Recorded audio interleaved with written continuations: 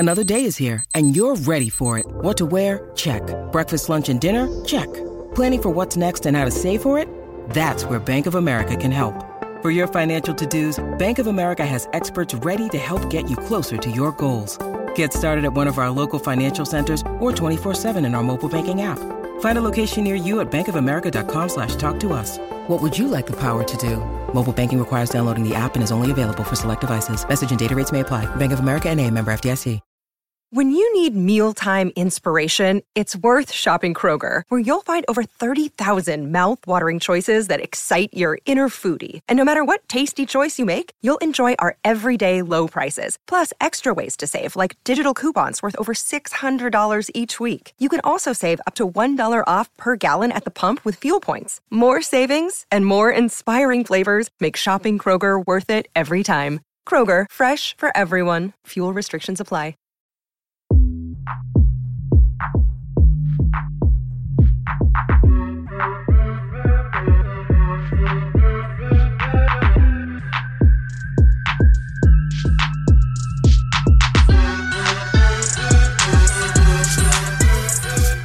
Hi everyone, and welcome to another episode of Pit Stop Fracas, where Esteban Ocon has claimed a shock victory around the Hungaroring. It was an epic race today. And another fantastic advertisement for Formula One with the excitement, drama, controversy that came with today's race. And with me today to discuss the outcomes for the championship, the drama, even controversy post-race with Vettel and you know not topping up the fuel tank, all that sort of stuff. We'll get into that today. And to join me, I have Mahad, Chris, Kunle, and Kwame. Let me come to you first, Kwame. How you doing? You keeping all right? Yeah, I'm good, bro. I thought today was a good race. Was a race we needed after the past couple of weeks we had of racial abuse in sport. We had a marshal pass away in Brands Hatch. You've seen drivers have harsh crashes like Jack Aitken in Spa. This was the perfect race we needed just to bring the sport together. Just before the summer break, it was eventful. There was a mixed match in the field, a surprise winner. There's controversy after the race as well. Like, we don't know the results of the race really, truly. Like, it was an amazing race, and yeah. So shout out to the whoever, for this. Yeah, no, I completely agree. And yeah, at the time of recording, it's still up in the air as to whether P2 has been awarded to Sebastian Vettel. I mean, we're going to still get into it.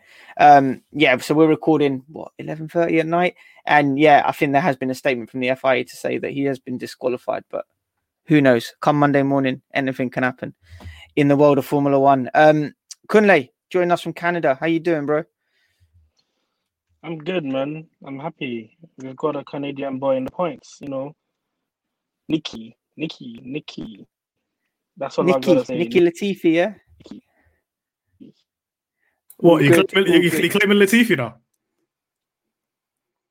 This is all mad. You're claiming Latifi, Kunle? The shamelessness of Kunle is definitely going to claim Latifi, being a Canadian boy. Chris, how you doing, mate? I'm doing good. My guy George Russell got points in the Williams. People are seeing Mick race other cars and appreciating the skills. My stocks are up. I'm happy. That's good. A convenient time for you to jump on the pod as well, Chris. So we love it. We love the shamelessness again over here. And last but not least, Mahad, how you doing, bro? Yeah, I'm all good, man. I'm back. It's been a while. Exciting race to come back to. Perfect race to kind of sign off just before summer break. And yeah, a lot happened today. And we had a new winner, Ocon. So Hungaroring, they love giving us new winners. We've got another one. Congratulations, Ocon. Beautiful stuff. Yeah. Thanks, guys. You didn't ask how I was doing, but yeah, in case you are wondering, I'm doing well. You're doing all right? I'm doing all good. Fantastic. I'm doing fantastic. Mercedes have extended their lead at the top. Hamilton's now clear in the championship. It's all good on my side. I'm very, very happy. So all your investigations over the last 2 weeks after Silverstone has paid off.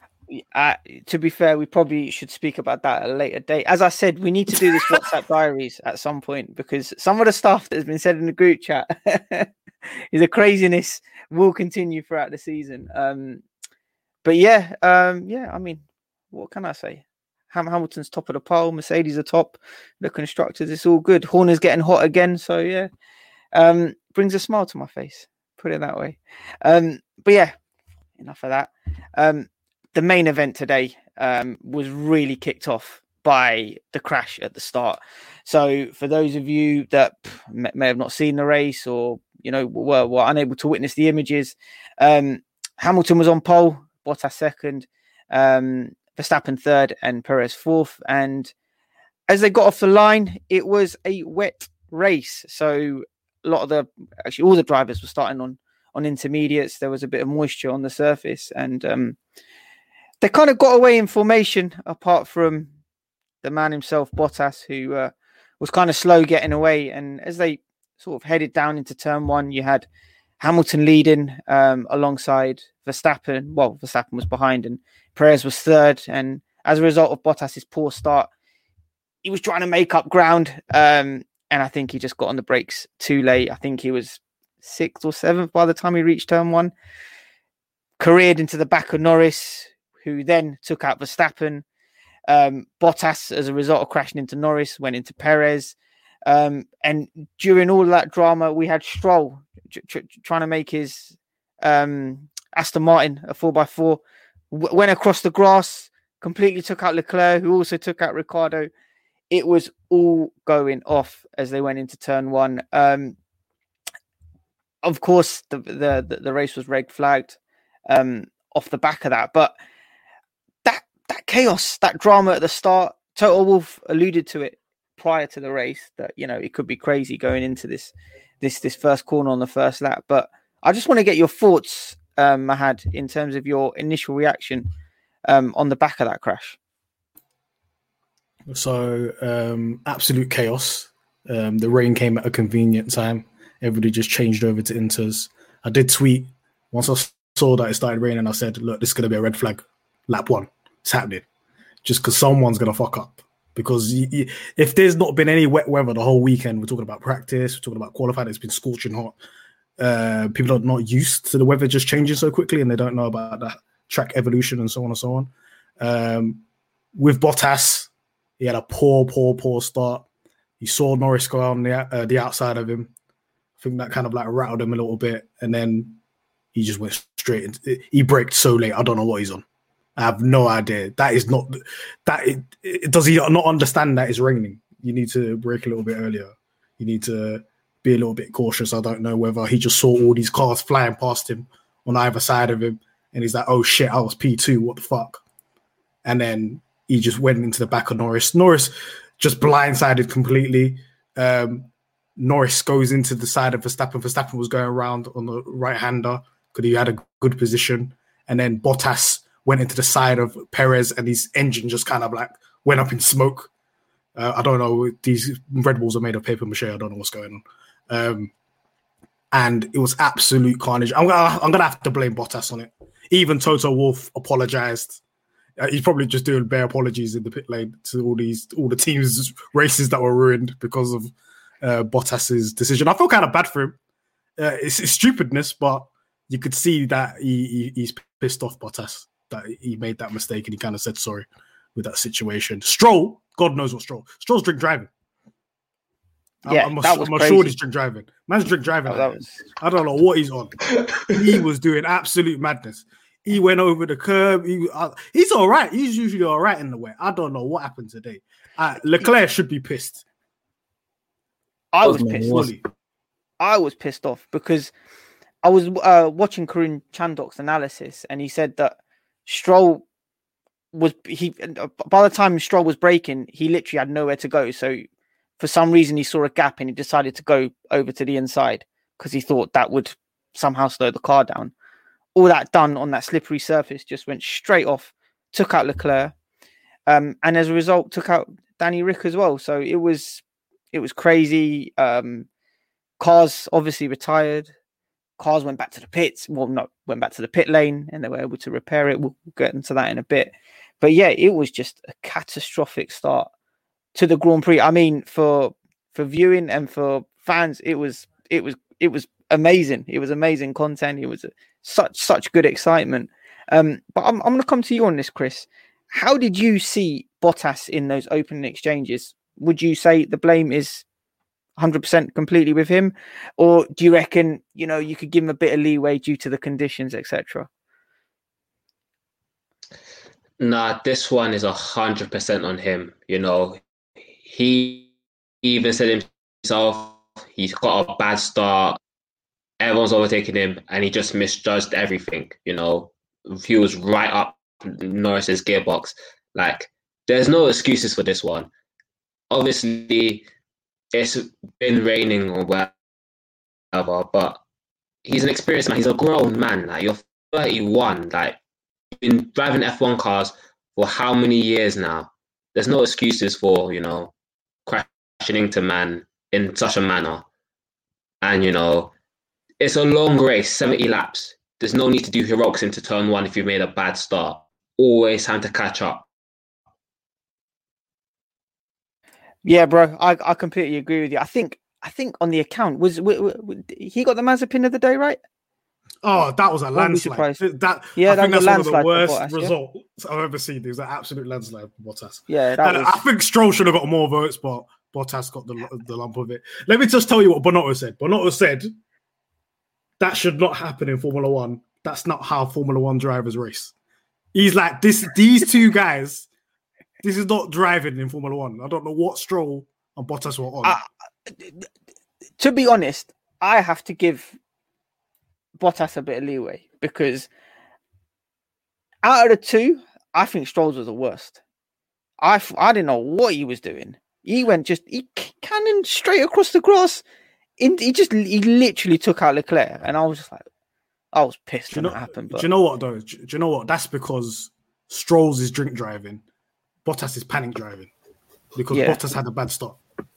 Stroll, I don't know what he was on. I don't know what sport he's driving. You know what was weird? Yeah, as they entered the braking zone, I was watching Bottas. It seemed like he speeds up and then he decides to brake. So they're approaching the braking zone. He's behind Norris. They're all slowing down. He appears to speed up and then slow down, and then he just obviously the front wheel's locked and he carried straight into the back of Norris. It's crazy. I believe Namna is a dangerous driver. Yeah, that's it. Shout out Nam. But you know what? I don't know. Yeah, I feel actually, shout out Nam for that. Shout out Nam for this, because ever since he said a hot take, it's been creeping in a bit. But I don't know. It's like when he was driving, because like he sped up. I feel like he forgot. I feel like he forgot it was raining, because that's no break spot you break if it's not raining. He just went zoom and then just went to the back of Norris. Ross, Stroll tried to avoid it somehow, and he got himself in more trouble. It was just a mess from both of them too. I think Stroll was worse personally, but they're just bad at each other. Clash there. Norris was pissed. Norris said that he was doing go-karting, that Bottas was on go-karting moves. That's how pissed he was. Leclerc was saying, what was it, bowling as well? He got taken out. Yeah. Let's speak on Leclerc. Let me speak on Leclerc. Because tell me why this man crashed, at 3 minutes past 2. 4 minutes past 2, man's tweeting. With helmet still on, he's tweeting. He's a popular guy. He needs to let his fans know his frustration. Brother, go do concussion checks. Go speak to your Bonotto and all them. Why you still got your helmet on your tweet? You went straight into the pit lane and it says, yo, give me my phone. Tweet. I need to make sure that people don't know it's not my fault. You have to make sure everybody knows. Look, because he's got a tendency to crash on lap 1. He's like, no, I'm not Mr. Lap 1. I'm letting people know that weren't on me. But that was hilarious. He just tweeted immediately. Yeah, I know. So someone dropped a tweet. It was like, like 5 past 2, he sat in the car, and then like 10 past 2, he's like tweeting away. Crazy. But I suppose what that did do on the back of that, crazy crash that we saw, which was obviously caused by Stroll and Bottas respectively, was that it allowed a few drivers to make a bit of an advantage. So obviously Latifi, I think he moved up into 6th. Was it 6th? I think it was 6th. He gained a lot of places. I'm pretty sure he was like third at one point as well. He was up there. Yeah, he was up there. He was ahead of Ocon Vettel. He was ahead of Vettel. Yeah, he got dunked on quickly. Basically, it worked out that the back markers and those who had the shit start ended up avoiding all the chaos, and and we're able to make up a lot of places. But yeah, as they were, navigating their way around the rest of the lap, I think the safety car was brought out, and obviously they had to red flag the session because there was just way too much debris, carbon fiber across the circuit. Now, I think what that resulted in was, cars coming back into the pit lane. We saw Max's car was damaged severely. Perez, I think, had to take an engine penalty. Ricciardo's car was damaged. Who else was crashed out? Vettel? No, Leclerc crashed out as well. I think that was it. Norris, obviously. Norris, obviously. Perez, they had to retire. Who else retired? A lot of people retired. It was Stroll retired. Yeah, it was just retired. It was crazy. It was all just kicking off, and I think it was for about half an hour. They then had to obviously come in the pit lane whilst they cleared up the track, and then once the pit lane was open, it was obviously from a typical standing start. So the Hungarian weather, as it always does, played its part, and the track was drying up. So as they're navigating around on Inters, the tyres that they originally started on, the track was just too dry for that tyre. And on that formation lap, as they were coming to the grid, a lot of drivers were coming onto the radio and saying, yeah, you know what, this is bone dry. I remember even George Russell coming around. I think he was sick or something at the time, and said, yeah, look, this is straightforward. We got to change to the dry tyres here. And what resulted was probably one of the weirdest F1 clips that we'll see in a while, with all the drivers on that formation lap coming into the pit lane to change tyres onto the mediums, or the hards, well, the dry tyres. And it left Hamilton starting on the track by himself. And as the lights went out, it was seemed as though he was just racing against himself. What did you make of that, Kwame? What was all of that drama about? Walk me through it. Yeah, I feel like, it's still Mercedes, the rest of the track, and it was a very mind-boggling decision from them. Especially like you guys said, at that point, the rain has stopped now. The track was beginning to dry. Everyone else had realized that the track's drier. The intermediates will not kite in this conditions. We have to go for the harder or the medium tires, the drier compounds that day. But Mercedes, for whatever reason, thought, let's go for the intermediate. There was still some discussions of, it might rain again. The clouds are still quote unquote grey. Therefore they can hold it out and long it out, and they thought that, okay, cool. They can still hold on for the fact that it could rain again, so therefore let's stay for the intermediate. But the first lap showed that that was not possible, and they literally lost a whole lap, because they literally could have got a 10-20 second lead on all the other cars if they just went to the pit and put on the hard medium and the harder tires, and they would have, like I said in the future, they would have won the race today if they got that pit stop spot on, but they didn't. So it literally wasted a whole pit stop. So I'm going to put you on the spot here. If they did bring in Hamilton on that formation lap and they did change his tyre, would he still end up at the head of the queue in the pit lane? Probably not. That's the thing they were discussing. Probably not, just because of where Mercedes are in the pit lane. They're the first team in the pit lane. So I doubt they would have came out first, to be honest with you. Like, if you saw the actual lamp did get modelled up, you did see people like Verstappen, who was rock bottom, kind of bump up to like 11th or 12th and whatnot. You saw certain people move up and down in the whole pit stop strategy. So I think Paul could go down to like 3rd or 4th, 5th, but it would have been less of a gap for him to come back in the end of the race we saw today, because the Mercedes was the faster car. Obviously, Red Bull had their issues. So I feel like he wouldn't have been at pole at the beginning, but he would have climbed up the field much more quicker than he did today in the first place. So it would have went up better. Yeah, definitely. I think that question that you just said, Anik, I think it's a bit of a a mute one, because even if he lost position going inside the pits, at that time, he's still the fastest car. So 100%. If Verstappen's got damage, Bottas is out, Perez is out, you're the fastest car there. So if you, I don't know, for example, came out in the pit and you've got fresh tires on, like everybody else got the dry tires, and you're, let's say, sixth, you're still going to overtake all these individuals and gain the lead and make it much easier than what you had to do was coming from last and making it very, very difficult for yourself. So I know Toto Wolff came out and said, we stick by the decision. It was the right decision and so on. But we heard from Lewis after when he was speaking on the podium, look, I was telling him it was dry and I didn't really understand why they told me to stay out. So you kind of have to listen to the feedback and kind of, Toto, you can admit that you're wrong sometimes. You don't need to say you stand by the decision. It's okay to make a strategic mistake. Yeah, you know what I mean? And so is that exactly what happened then? So was it Lewis telling them that, look, the track is dry? I feel as though we should switch. Lewis was telling them, the track is dry. Whilst their original plan was to stay out with the Inters and just stay out with them. So again, it's a mistake from Mercedes. And yeah, what were you going to say, Chris?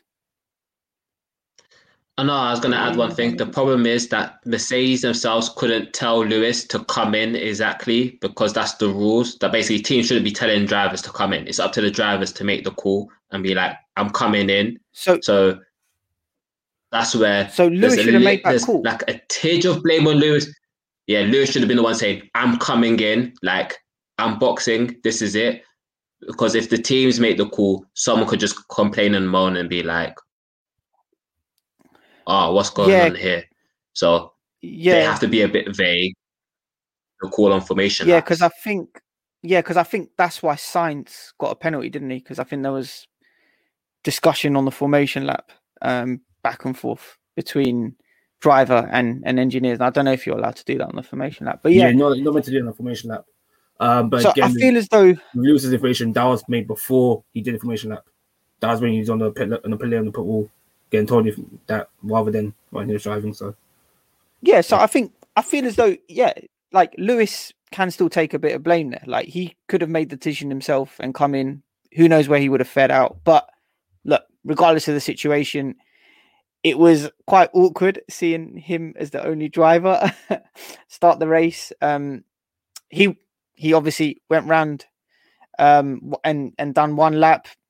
Actually, didn't even complete the lap. He came straight into the pits, changed onto the slick tires, and came out in last place. All of the other remaining drivers, I think it was 13 drivers, all left the pit lane, and Lewis had to obviously charge through the field. And in doing that charge, again, we saw his sheer racecraft, his overtaking ability.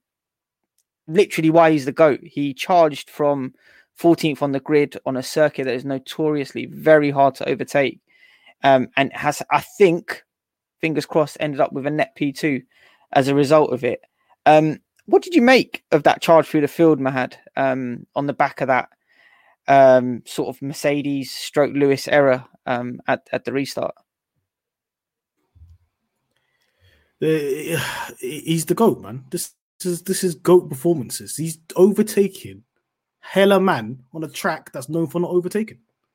And he's just doing it in absolute extreme conditions from the back all the way to the front.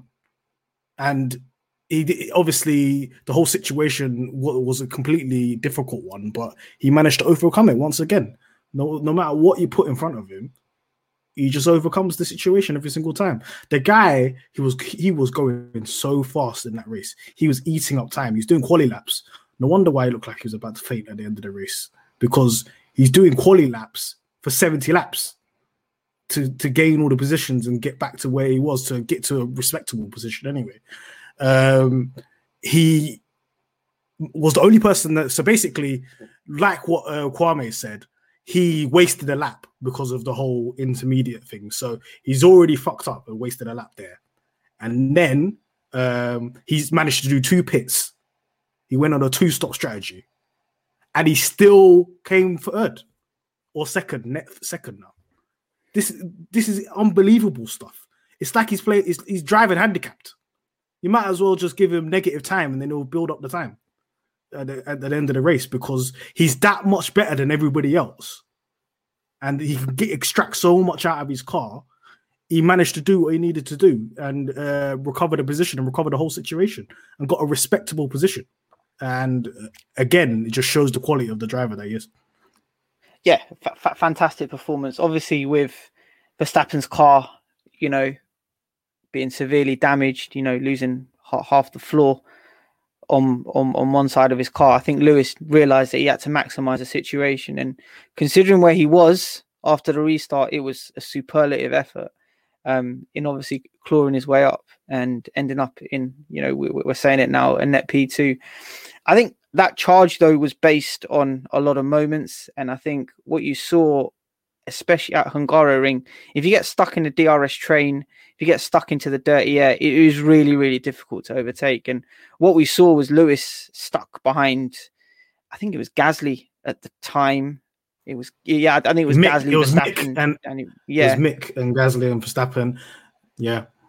And I think what we saw there was that, Mercedes had to make a call and they pitted him early so that he could then perform the undercut on Verstappen, on Danny Rick. And obviously Gasly by that point had, was playing a completely different strategy.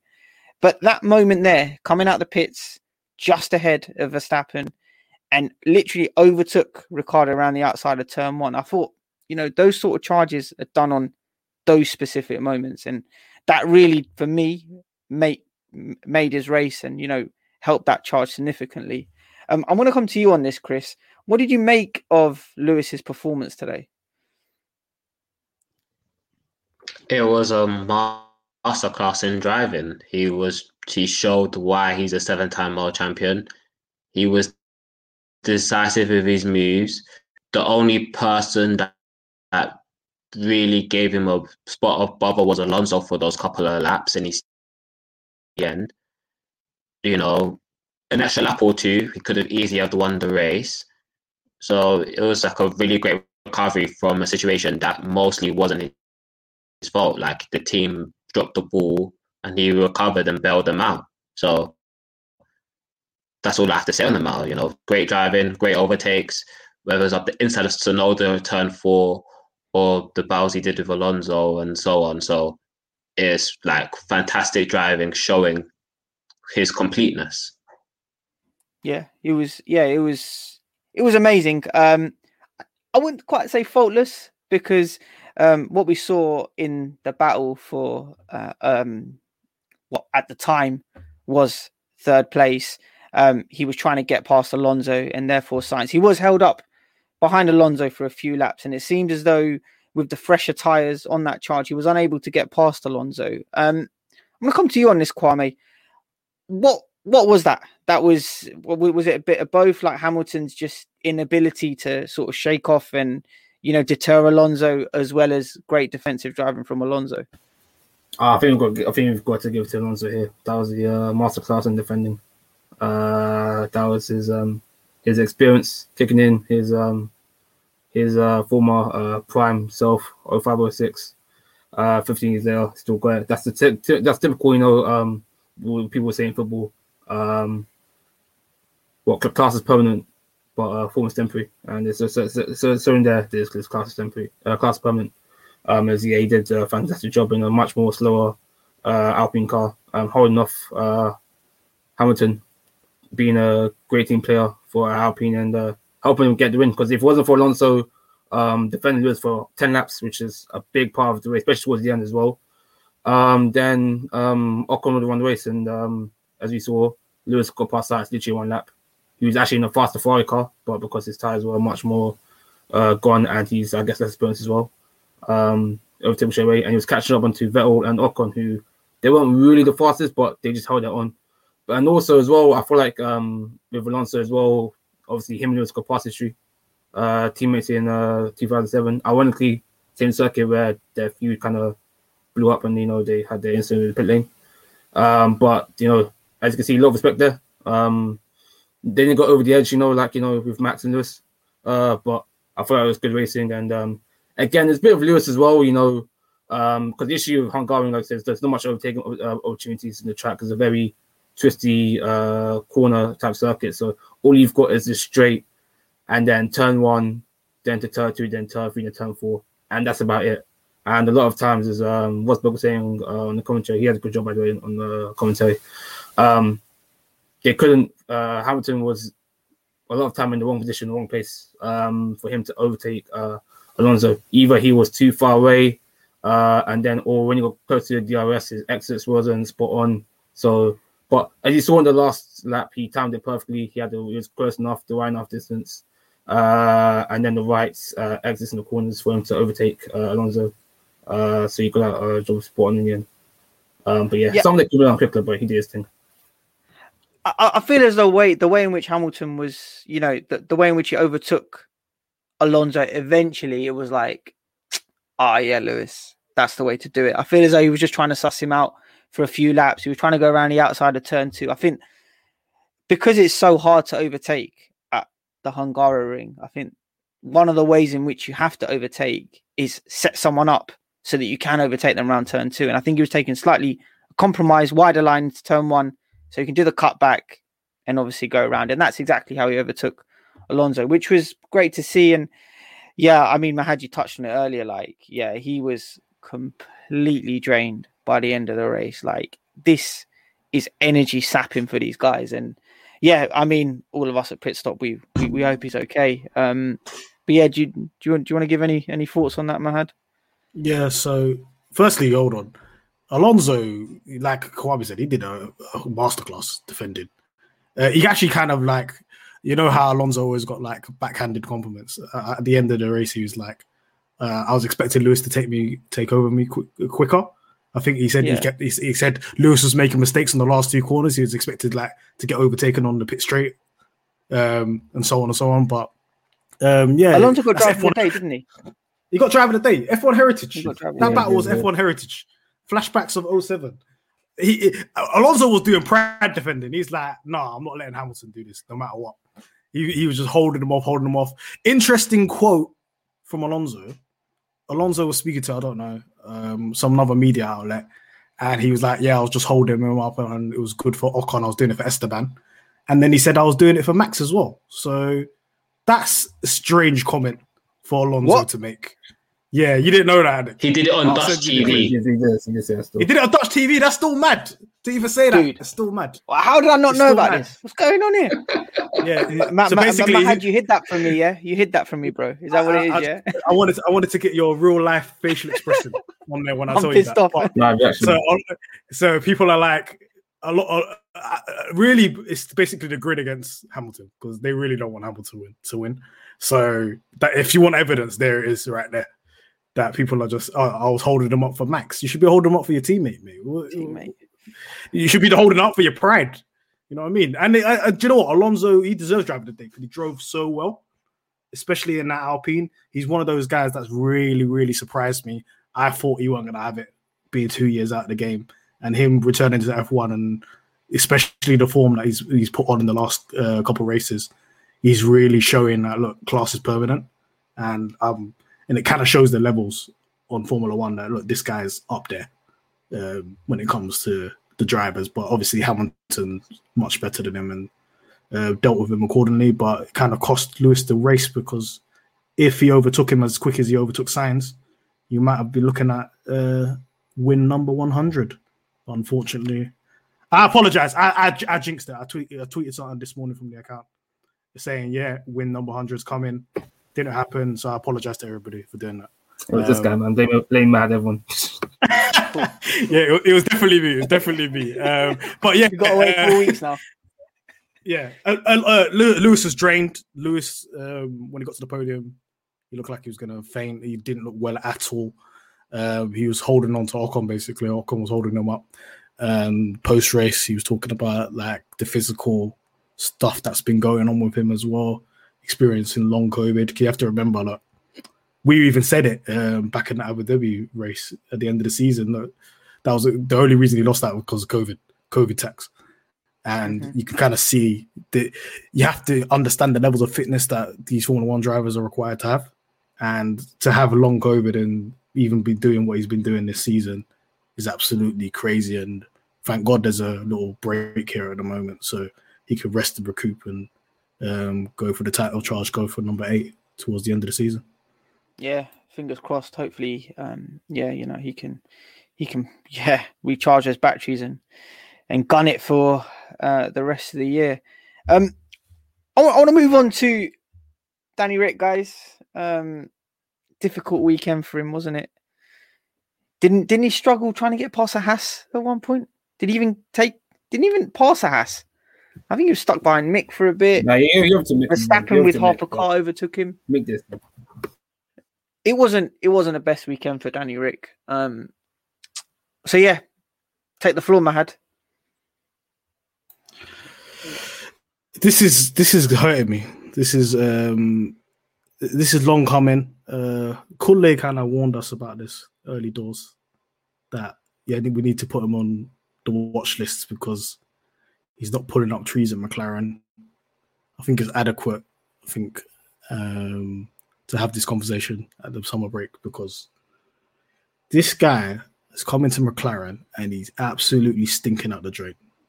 And I like him as a driver. I'm a McLaren fan. I was happy. I was like, yo, we got Ricciardo. We got another race winner. Him and Norris, that could be the pair. I was actually thinking that Ricciardo was going to perform better than Norris pre-season. And you can see now this guy is not cutting the mustard whatsoever. I don't know whether it's mental. People could tell me, he needs to adapt to the car. Okay, how long am I going to give him? Show me something. Give me something. I beg you. Give me a cheeky podium. Give me some points. Give me something. The guy is losing 9-2 to Norris in races. This is the worst ratio right now of all people's teammates in terms of teammate battles. This is ridiculous stuff that we're seeing. We could possibly say, this is because Norris is so good and so on and so on. But Ricciardo is a revered driver. People will probably have him in their top 5 drivers on the grid. And you are getting absolutely cooked on this team. And I know that maybe the McLaren is notoriously hard to drive, and Sainz was in it, and Sainz is quite adaptable anyway. As you can see with Ferrari, he's managed to just bed in there quite easily. And Norris, that's the only Formula One car he knows, so he doesn't know if it's difficult or not. But with Ricciardo, I was expecting him to do much, much better than this. He is costing McLaren third in constructors. We are now tied with Ferrari.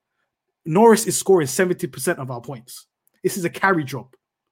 I'm trying to think, where is Ricciardo in our driver standings? I think he's ninth. How are you ninth in a McLaren in driver standings? Yeah. In technically, supposedly the third best car. It's a difficult weekend for him. And you know what? I actually watched back the whole race from 2014, and that was arguably his most enjoyable, best race that we've seen from Danny Rick. I remember it was, again, we had rain, we had safety cars during that race, and that was when I think he was new at Red Bull, and it was his first race win, and I was like, this is fantastic. And then, fast forward 7 years on, and you see him probably one of his most difficult weekends. So it's funny how Formula One works at times. But I want to come to you, Kwame, on this. What do you make of Danny Rick's weekend? It was a poor weekend. I mean, there's no hiding from it. It was a poor weekend. Obviously, qualifying, he failed to make it to Q3, failed to make it to the top 10. Vettel pipped him ahead of him. I'm mad you can go ahead because I see you shaking your head, bro. I mean, hey, listen, this guy's in the McLaren. He's got knocked out of Q2. He got knocked out in Q2 5 times this season. 5. This ain't it. When you're talking about Norris having points finishes every single race, and then you're doing that in the same whip.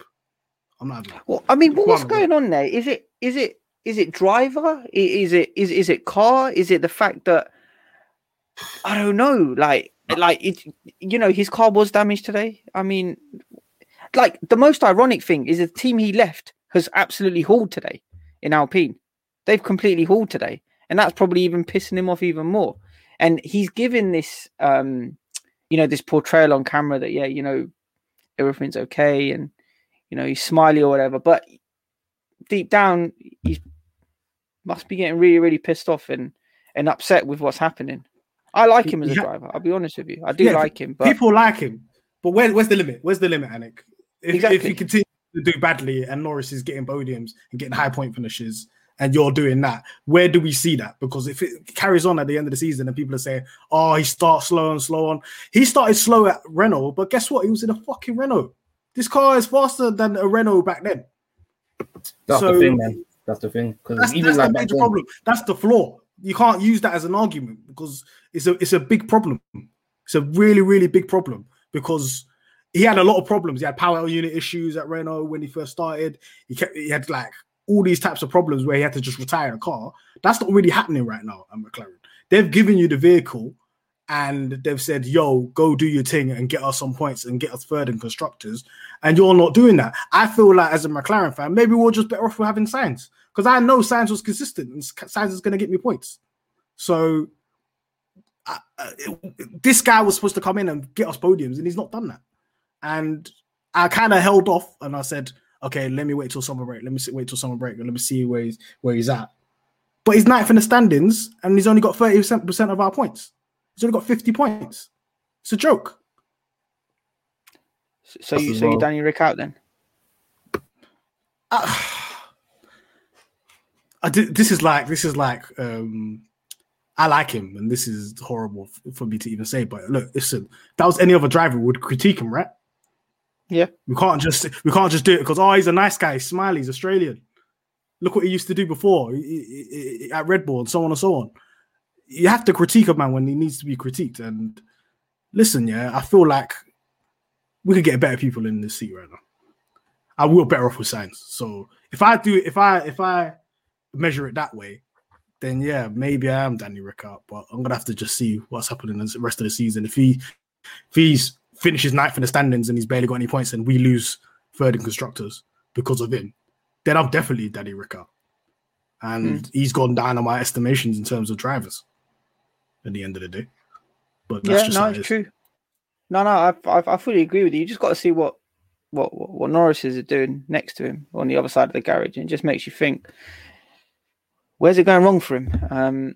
But look, again, he's got a 4-week break, like everyone in the paddock. So hopefully he can recharge those batteries, and we can see some of his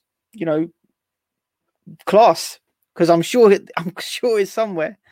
But two drivers that did finish ahead of him today was Nicholas Latifi and George Russell. I'm taking it by face value and how it is at the moment. So Russell or Latifi haven't got any engine penalties or disqualifications or fuel tank issues yet. They got 8th and 9th, which gave Williams a grand total of 6 World Championship points. Chris, this is your moment, bro. George Russell, he managed to get Williams 2 points. Nico Latifi got him 4 points. What was your take on it, mate? Well, with Vettel's disqualification, it's 7th and 8th, so they actually got 10 points, which is the most they've gotten since like 2017 or something like that. Yeah. So I'm happy, Yeah. You know, there's a good job by both drivers.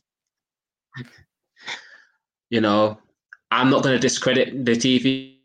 He drove a solid race today, but I'm happy. A lot of people, community, have been talking ill on Russell about when he's in the Williams, this, that, and another. His engine broke down in the Styrian Grand Prix.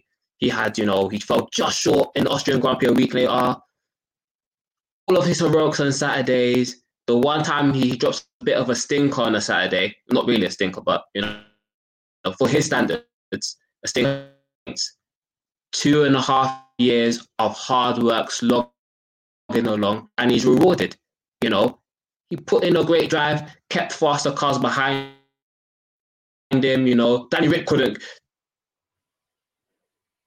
I think you're breaking up there, to the TV brothers. Chris. Yeah, 1 second. All right, so I'm waking up. Let me try. Let me try. Yeah. Why are we eulogizing a man that got less points than his teammate, Mr. Nicky Latifi. Why are we eulogizing? Why is my man crying tears like he's won the Premier League or something for getting the fucking point? What are we doing? He's put in the work. He's put in the work. He's the leader of the team. The leader of the team is Latifi. Because guess what? The leader of the team is Latifi because he's got more points than him. How about that? Is that a fact? No, that's not how it works. That's not how it works. That's not how it works. Right, listen. Not how it works. So Yuki was the leader of. Wait. Pause. So Yuki's the leader of AlphaTauri because he had more points at Bahrain. That's your logic. So Sainz is the leader of Ferrari. He's not. This Russell's the leader of the team. Let's not be stupid now. Relax. Tell me why is your man crying for points? That's all the streets want to know. Because it's been a long song. It's been 2 years of pain. Hey, it's been the pain. standards are in hate. He's been in the gulag. He's been in the gulag. That's like you've come out of war and you've won. Everyone's doubting you. You lost the war to your teammate. Man went to a therapist because the team's so bad. Went to a therapist. Of course, man's gonna be crying. Man. He went through hell. He's crying. Do you know why he's crying? Because Latifi's got more points than him. That's why he's crying. No. Because Latifi didn't even. Latifi wasn't even doing Mr. Saturday. Latifi wasn't doing anything. No. And he just walked into more points.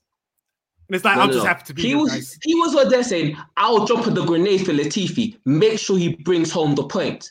He said it on the radio. We all heard it loud and clear. This guy's putting up bare statuses on LinkedIn. That was a LinkedIn status match. I swear to God, he did that straight for Toto. He didn't want that. If he's keeping it 100, bro, if he's keeping it 100 and keeping it real, yeah, he wouldn't have said that on the radio. Yeah, he wanted more. He wanted team orders. He wanted let Williams go ahead. When you're at the back, yeah, it's not about you as a driver. It's about the team, because that's where you're fighting for. You're fighting the alphas for construction points. You have to maximize every opportunity you get. If you're at the front and he said that, I'd be like, that's a bit of a weird move. Yeah, that's not it. But you're at the back. Every point for the team matters. They're now 7 points ahead of Alpha. Like, that's the kind of moves you have to make when you're at the back. It's like how Lando and Sainz, when they were in McLaren, they work together because they weren't fighting for the championship at the front. You're in the midfield. You do whatever you can to boost up your team. Get the points, get money for your team. Williams don't have no money. They're going to get some money now with this PA in the championship. They're eating. Latifi's letting them eat because he's got bread, yeah, and he gets the most points. This is where we're at the moment. This is. I don't want to be like a downer for Russell fans and stuff like that. But this is the reality. Reality could sometimes be disappointing, but bro, Latifi the reality now has more points is that. Than Russell. But didn't they make the most of the situation they were in? No, big up Williams. They did their thing. Big up Williams. They did their thing, man. But the reason why Latifi was there was because, he managed to avoid all the, incidents at the front. Like, he managed to avoid that and he ended up in that position. He was third. No, was he third or was he sixth? Yeah, he was third for a bit. Yeah, he was third. He was ahead of like Vettel and Alonso, and then Alonso and Vettel overtook him. So he was up there. And that's just because he was so slow off the line. Same way with Vettel, he was so slow off the line. That's the reason why. Because he was basically shit. He was able to end up in third. Hey, look, listen, you take what you're given, innit? That's what. Hey, listen, one thing that Russell doesn't do is take his opportunities. He's been in the points before. That has another puncher in the puncher. That guy's luck is very fugazi because whenever he seems to get a point or it goes off for him, something just goes wrong. The time with first year with Kubica, Kubica somehow the one race he finished ahead of him is one race Kubica got a point and Russell didn't. And then you've got obviously Bahrain, Sakir, man was winning, and then his team did him dirty. And now again, this race here, he had a puncher. I mean, he still got his points, but let me say something. If you're crying over getting 1 point, yeah, I don't know if you've got the mentality to go against Lewis Hamilton. Lewis Hamilton might dust you real quick. He's got a therapist. He'll be calm. He's got a therapist. He'll be calm. All right, and stuff like that. Grosjean was doing bad, went to see a therapist, started slapping up podiums. The kid's got everything correct in his head. He knows what he's doing. Hey. Are you telling me Russell's going to be like Grosjean? Is that the benchmark? No, as in, look at Max, look at Leclerc, yeah? Them man need therapists to calm themselves down because they're moving a bit brazy with it, yeah? That's how you get the consistency and how you win championships. You calm yourself down. You don't move mad. Okay. Am I wrong? As we can tell. Okay, I agree with you, Chris. I think here at Pit Stop, we endorse people having therapists, the drivers having therapists, for them to calm down, and then for their emotions to spill over and cry over getting less points than your teammate. But here we are. Congratulations, Russell. Yeah, he carried the team. He carried the team. How you carry a team? And the man, your teammate got more points. Of the team. Carry what? You got 0 points every race. You got 0 points every race. What are you carrying? Look. Eddie Irvine got more points than Michael in 99 for whatever fugazi reasons, yeah? But Michael carried the team. He's the spirit of the team. We all know who's the top dog is. Hey, if your team is that washed and you're the spirit of the team, boy, it's nuts. So there's one final thing on Russell. Right. That I kind of want to touch on. Like, did you see what he done in the pit lane as well? Where he thought he could, he's a cheeky guy, just jump the queue like that. I was like, "What are you doing, bro?" He took over so many people.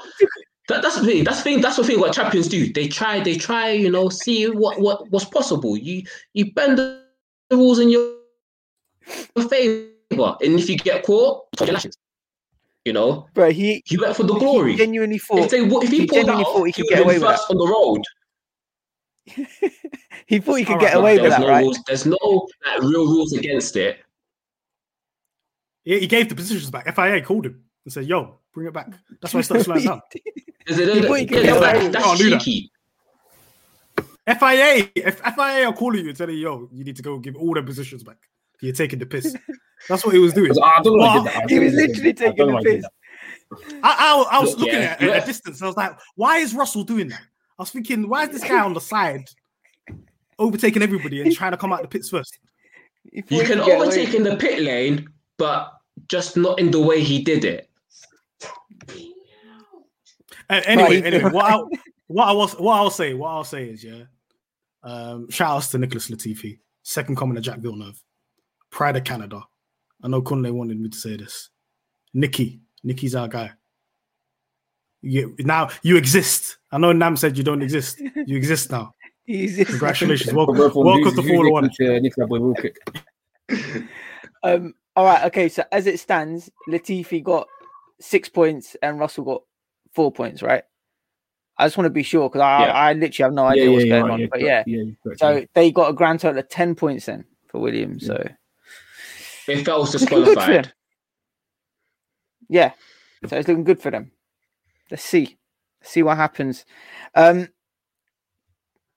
Russell, Latifi, I don't know, man. I mean, I'm happy for Williams, to be honest with you. I am happy. I'm happy for Russell. I don't think it warrants tears. I think you just got to look at the reaction between two of the drivers. I mean, Latifi was like, happy.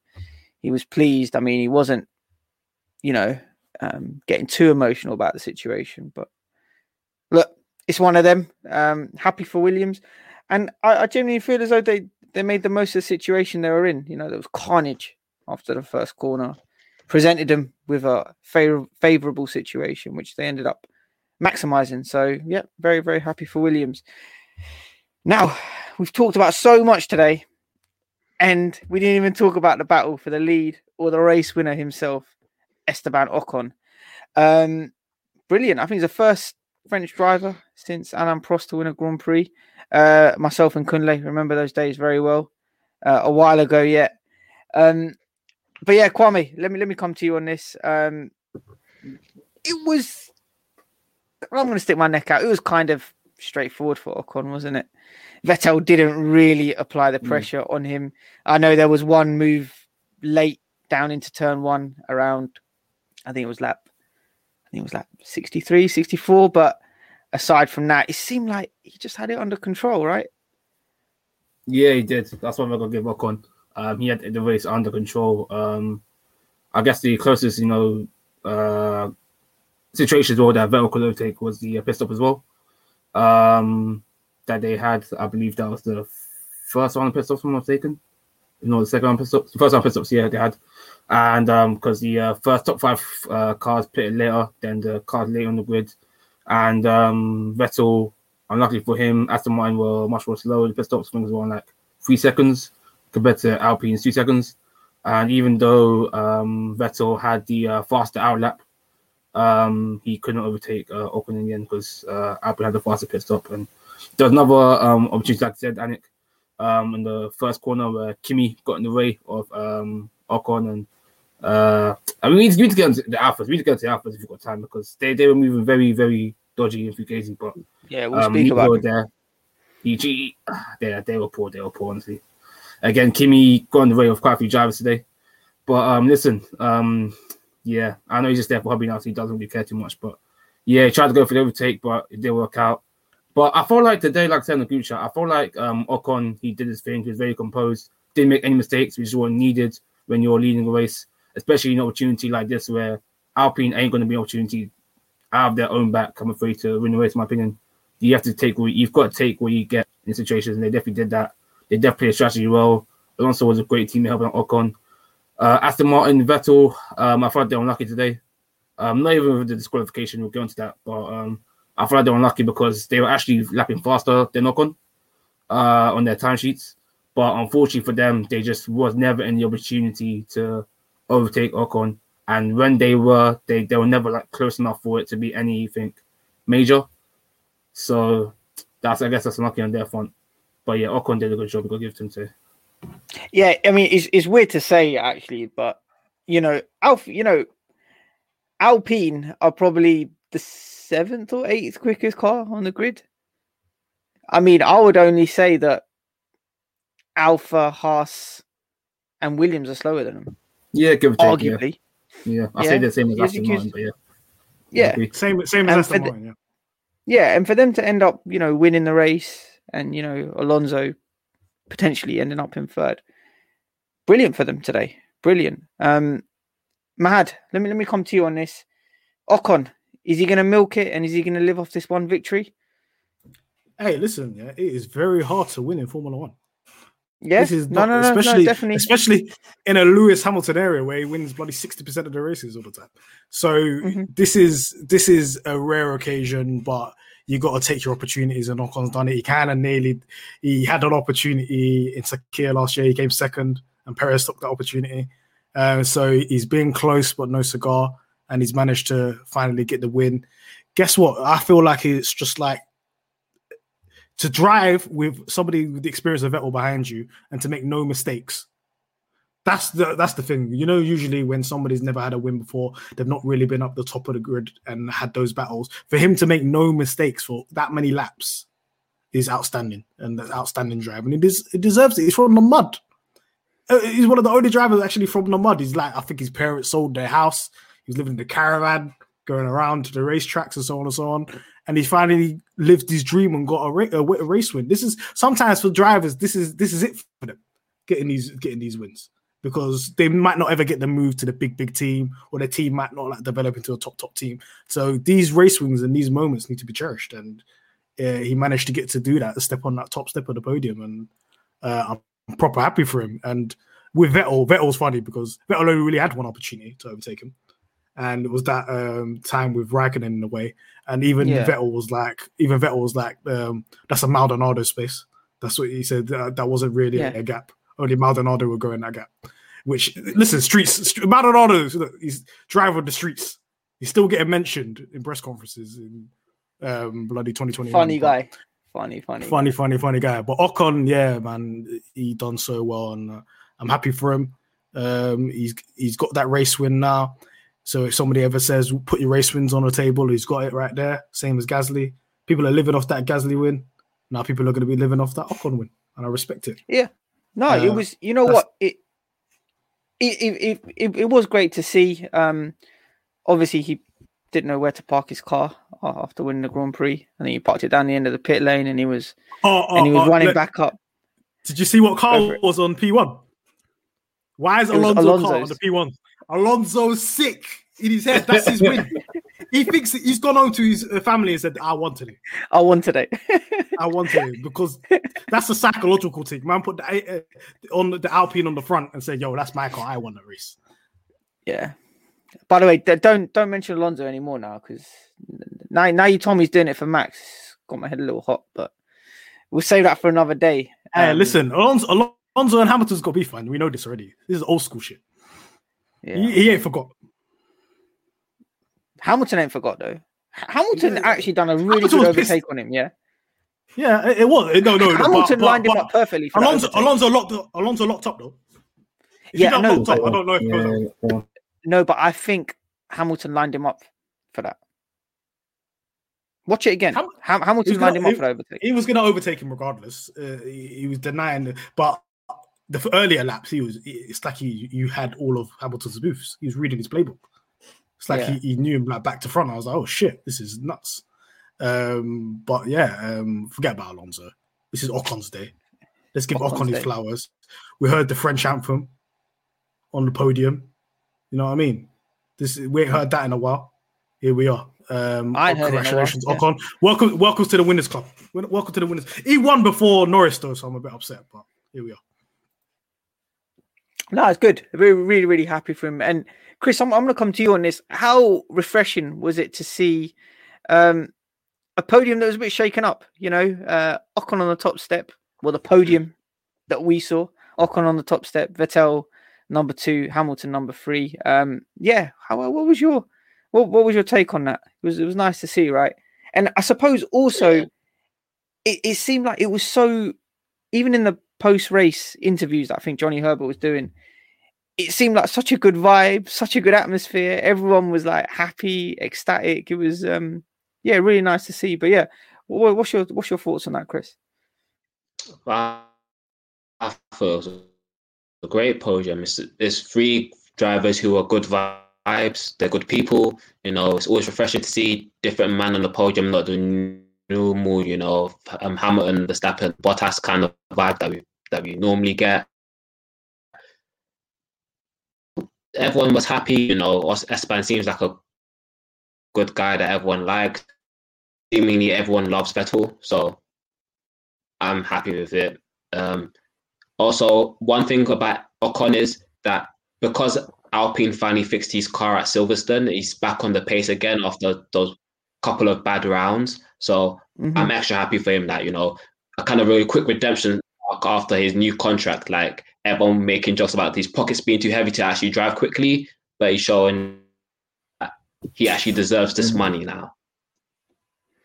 Brilliant. Yeah, no, definitely. I bet you he's going to be the guy in the paddock this evening with a huge smile. He's probably celebrating right now. So yeah, we'll make a toast to you, Ocon. Great performance today, and honestly, I'm really, really happy for him. I actually thought that he was going to step up and be the new Mercedes driver a couple of years ago, because I know he's always had a good relationship with Toto. But hey ho, it's one of those. Last but not least, Kwame, you said you wanted to speak on the Alphas a bit. Yeah, go for it. Yeah, just for waste from the guys, just for waste. I mean, they were they didn't win match of the day. That was Bottas because of his dreadful start, but they were one of the nominees. And yeah, I mean, where do I start? First, obviously, they had the unsafe pit stop from Kimi. Yeah, you can't be doing that. You can't be doing that in the pit lane. That's a rookie mistake in F1. We know that. Then also you had Giovinazzi getting his penalty as today. Because he took out Mazepin, right? That's Kimi. Sorry. Oh yeah. But speeding in the pit lane. Speeding in the pit lane, yesterday. Yeah, time penalty for that, 10 seconds lost on. It just seemed like a bit of a mismatch today. 14th and 10th/11th for Raikkonen, 14th for Giovinazzi. You got outdone by Mick Schumacher in the Haas, who Mick have to give his props today, because Mick was, fighting Verstappen pretty well in a half, in 50%, fitness of Red Bull, but he did his thing with Ricardo as well, and Hamilton for a bit. the Alfa Romeo just not on the ball today. Nowhere near in the field, and just wasn't it.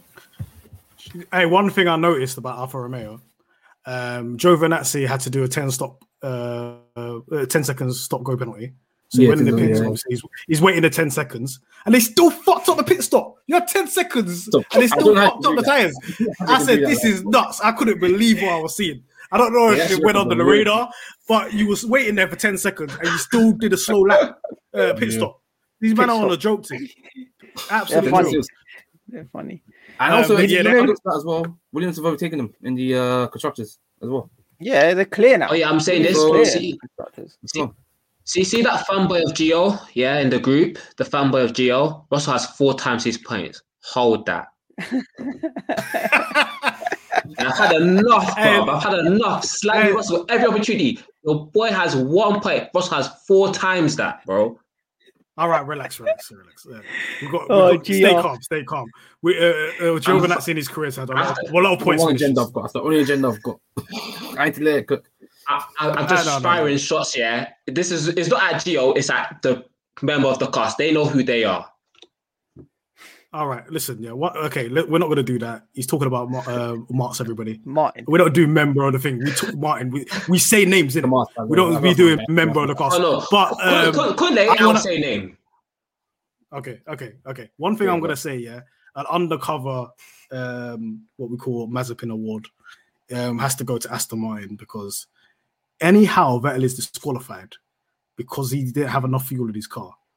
You're supposed to be monitoring fuel levels. What are you doing on the pit wall and not telling Vettel that? And now he's disqualified. Yeah. Even if you told him to slow down and all of a sudden Hamilton overtook him, guess what? You still got a fucking podium.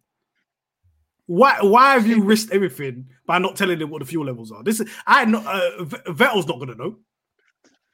It's going to be the pit wall. It's going to be the people on the side of the in the pit lane. He's not going to know. So he's been disqualified for no reason. Of no fault of his own, anyway.